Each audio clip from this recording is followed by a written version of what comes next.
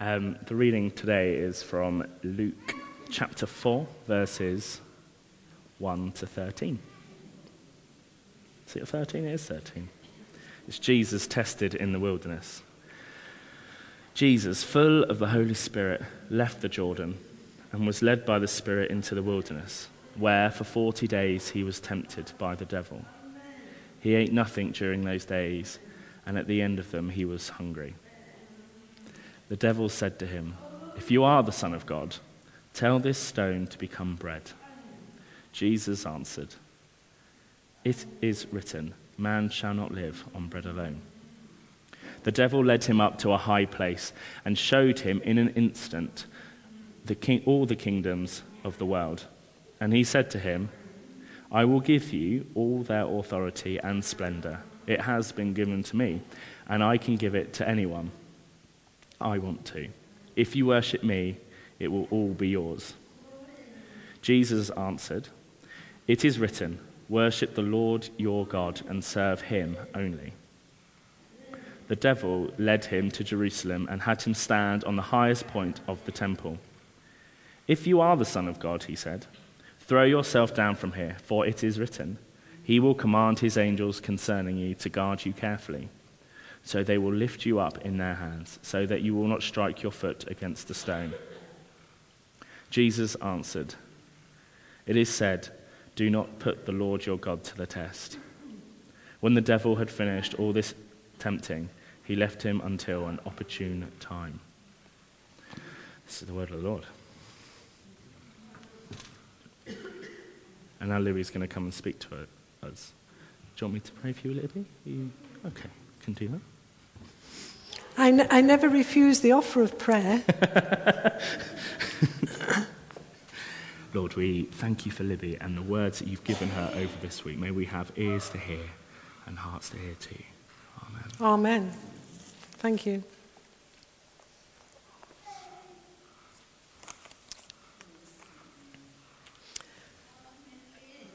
You've just sung several times over this line, "Forever I have been changed by your blood." Did you mean it as you sang it? Or were you singing a lie? Because this morning's message has got a challenge. This is where the rubber hits the road. And if you really meant what you were singing, then this message is going to transform Christchurch.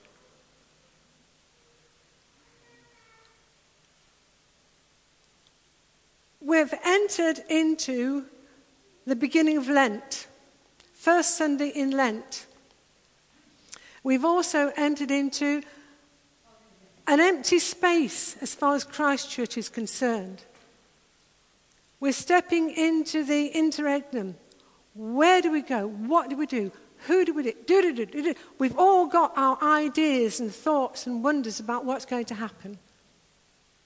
And I believe that God wants to speak very clearly into the lives of all of us. We are all equal in the search for our new incumbent, as Sarah mentioned this morning. Everybody has got the opportunity to have some input. And so we stand on the threshold of Lent, and we stand on the threshold of the interregnum. Jesus has just been baptized by John the Baptist, and he didn't want to do it, didn't John? He said, "No, I don't want to do that." And Jesus said, "It's got to be done because," to paraphrase it, "my Father has told me it's got to be done, and I need to be obedient to him."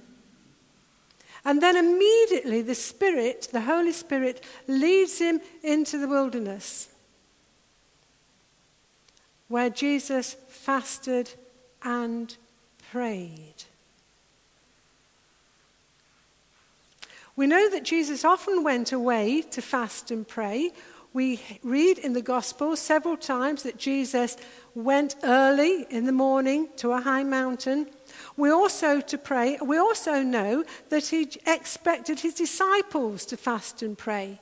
He said, when you fast and pray, don't be looking miserable like the Pharisees. Don't let anybody know you're doing it. Just carry on life. But he expected his disciples to be fasting and praying. We also know that in the early church, the disciples, the early church met together and they did fast and pray. When they had a big thing that they'd got to make a decision on, they fasted and prayed. We read in Acts, in the Acts of the Apostles, the disciples, or the men, it said, well, we'll say here men and women, met together and prayed and fasted to seek the Holy Spirit's will. And the Holy Spirit said, set Barnabas and Paul onto one side. I have an important job for them to do. And they laid hands on Barnabas and Paul and they sent them out. And then, it says, they prayed and fasted again. So here we have two things that Jesus has said all along. He expects us to pray, he expects us to fast. And as far as we know, he never changed his mind. Most Sundays we say the Lord's Prayer. And in the middle of the Lord's Prayer it says, lead us not into temptation, but deliver us from evil. In actual fact, it could be better put, keep us from being tested, but rescue us from the evil one. Jesus was expecting us to be tested as he was tested, and he knew what it was like because he'd been there, done it, got the t-shirt, and he was determined that he was going to help us to overcome the things that we're tested with as well. So, where does that leave us? The first Sunday in Lent. If you came in this church during Advent, here would be a beautiful Christmas tree with lights on. We would have the Advent ring with the candles on it. We would have the candles up around the church building. It would be absolutely stunning.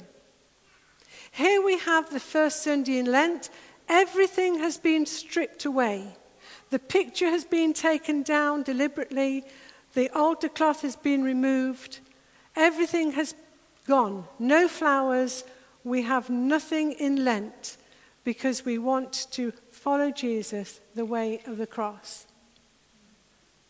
But I want to tell you that there are three things that have been left in the church.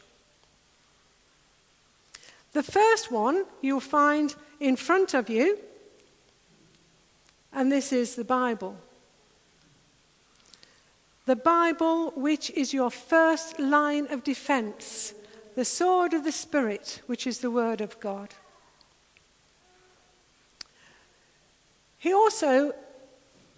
We've been given kneelers, and we've got the kneelers out because Ursula wants them out for Good Friday. But I wanted them out for today as well. So we've got the kneelers, and these kneelers have been left over from communion, but I've left them here in case people want to use them later on. The third visual aid we have that nobody can take away is the cross. So let's start at the beginning.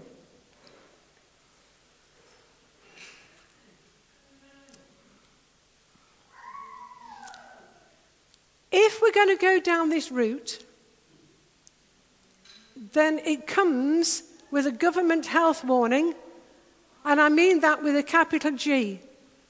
I can promise you that if you go down this route and we really mean to do it, then the enemy is not going to like it. And he will give us enemy attack. So let's pray before we start. Father God, we thank you for the reading today. We thank you for the lessons that we can learn in this account of Jesus being tested in the wilderness.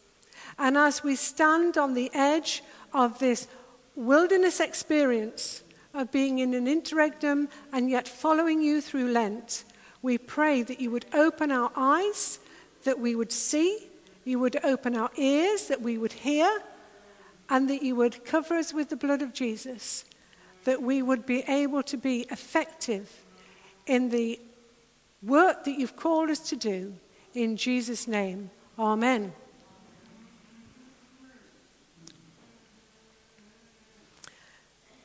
Jesus went into the wilderness where he fasted. Now, I can guarantee that whatever you decide to do in your own heart to give up, this will be your first line of attack from the enemy. Jesus had fasted, he was hungry. Satan immediately homed in on his weakness and said, "Tell these stones to be turned into bread." Now, I know that many of us can't fast physically through food because we have tablets that have to be eaten, taken with food, etc. But there are many ways of fasting. We've already heard that you don't have to give something up, you can take something on. How about if you decided through Lent you wouldn't trawl the internet in the evening, but you would sit and pray instead? How about you decided you wouldn't watch your favourite soap for the whole of Lent, and you certainly wouldn't read up the bits in the newspaper or the Radio Times or whatever so that you can catch up with what's going off even if you're not watching it? I can guarantee that whatever you decide to do, Satan will home in onto that because that will be your weakest area. I've spent several weeks thinking and praying about this. And this particular week I decided, okay, I will fast. Do you know, every evening as we sat down to our evening meal, I said, blow me, I've done it again, I've missed it. I was going to fast today. Now, I've heard many challenges about fasting, but this is where the rubber hits the road. We are at crossroads here. Let's take it seriously.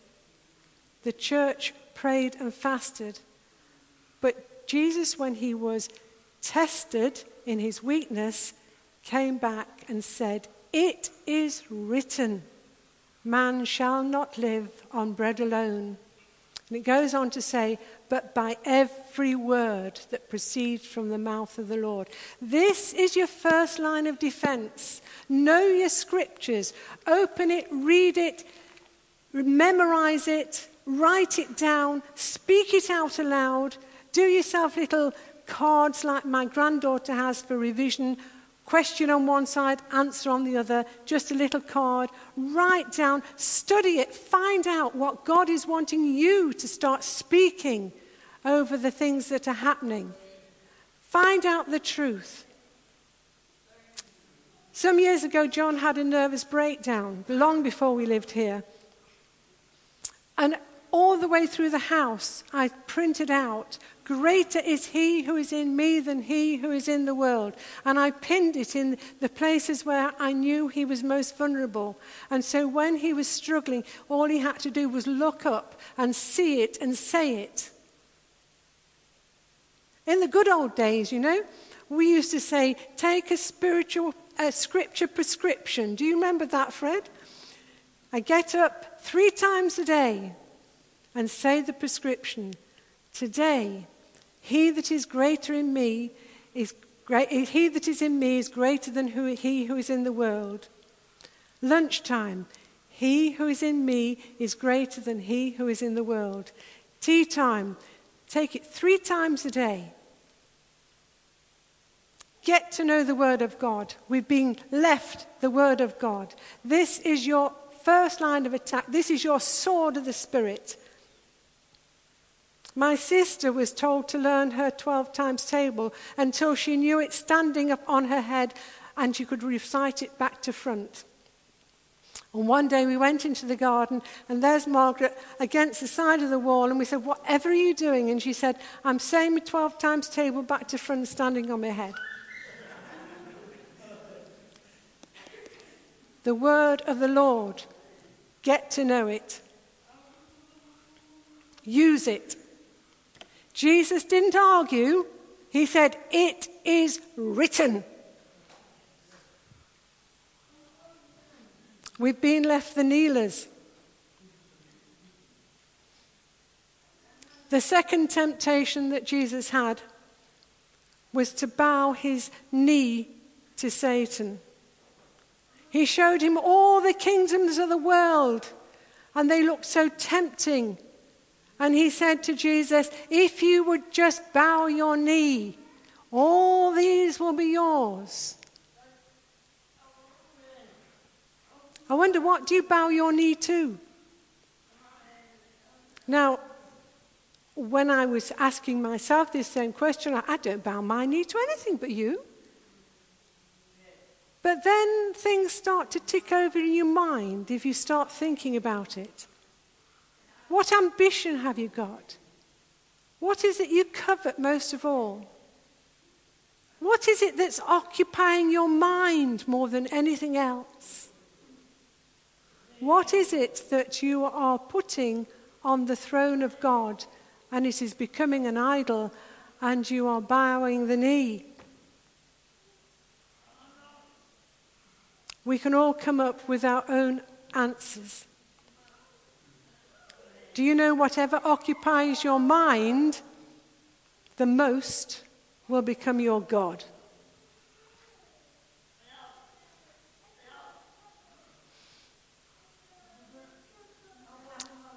The things we ponder on in secret, the thoughts that we have in secret, are not secret to God.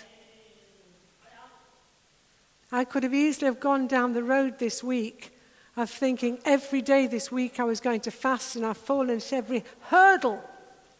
How can I stand there and say we should be doing this? I can't do it myself. God knew my thoughts. He also knew the desire of my heart, and that was to come and share with you what I believe he's wanting to say, and to be honest with you. So I ask you again, what are you kneeling before? Who are you paying homage to?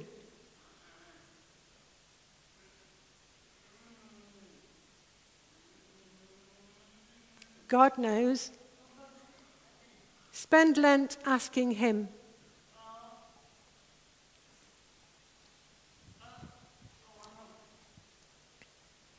Jesus replied. He got the word, the sword of the Spirit, and said, "It is written, worship the Lord your God and him alone." Now the third one's a tricky one, because Satan's very good at cottoning on how we actually respond to what's happening. And here Jesus was saying, it is written, and it wasn't long before Satan cottoned on to this, and the next challenge was he took him to the highest place and he said, jump.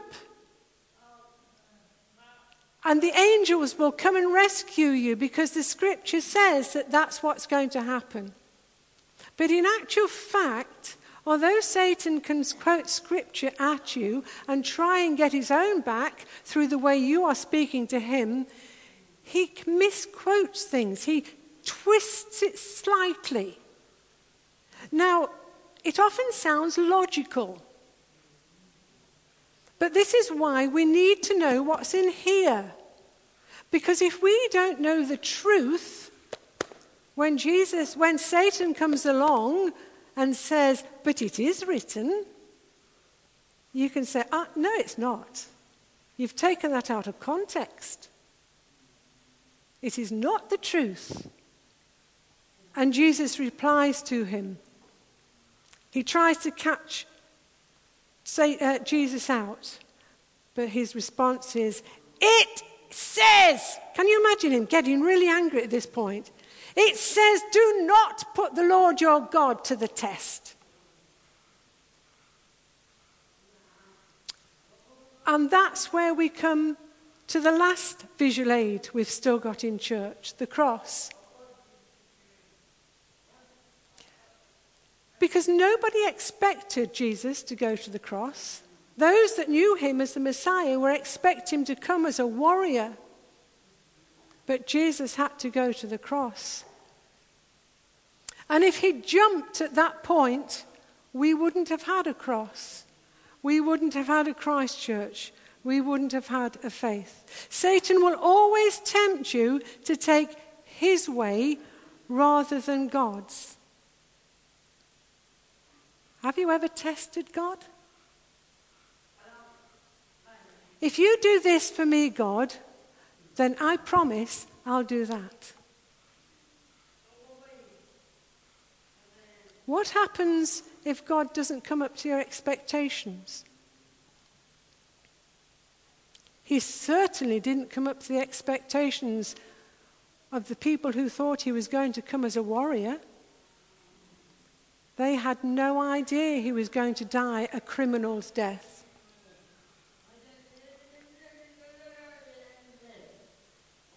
The last thing they expected was a crucifixion.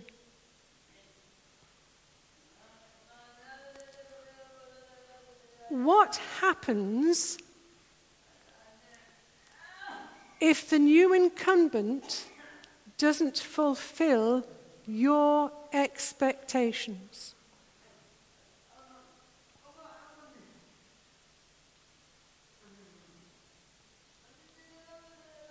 That's why we need to come before the Lord and find out what his way is and not ours.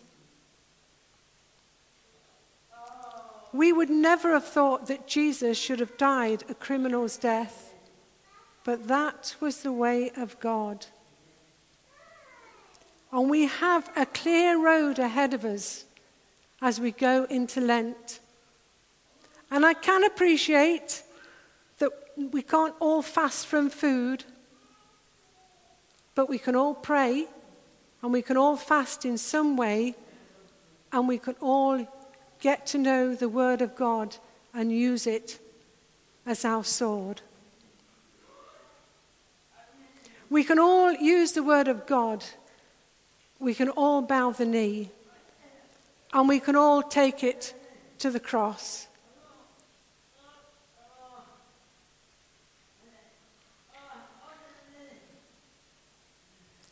All that I am, I lay before you.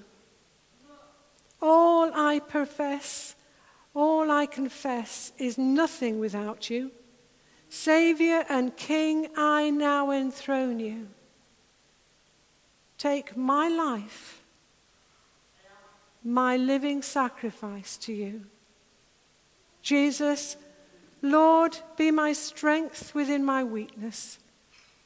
Be the supply in every need, that I may prove your promises to me, faithful and true in word and deed. Into your hands we place the future. The past is nailed to Calvary, that we may live in resurrection power. No longer I, but Christ in me. What are you giving up for Lent? What are you taking on for Lent? Where is God taking us through this wilderness of the interregnum?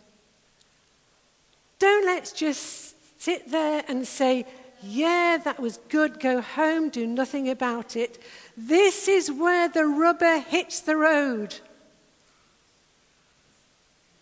Are you prepared to stand or kneel and say, we want to go into this time of Lent and interregnum together because of Christ who died on the cross?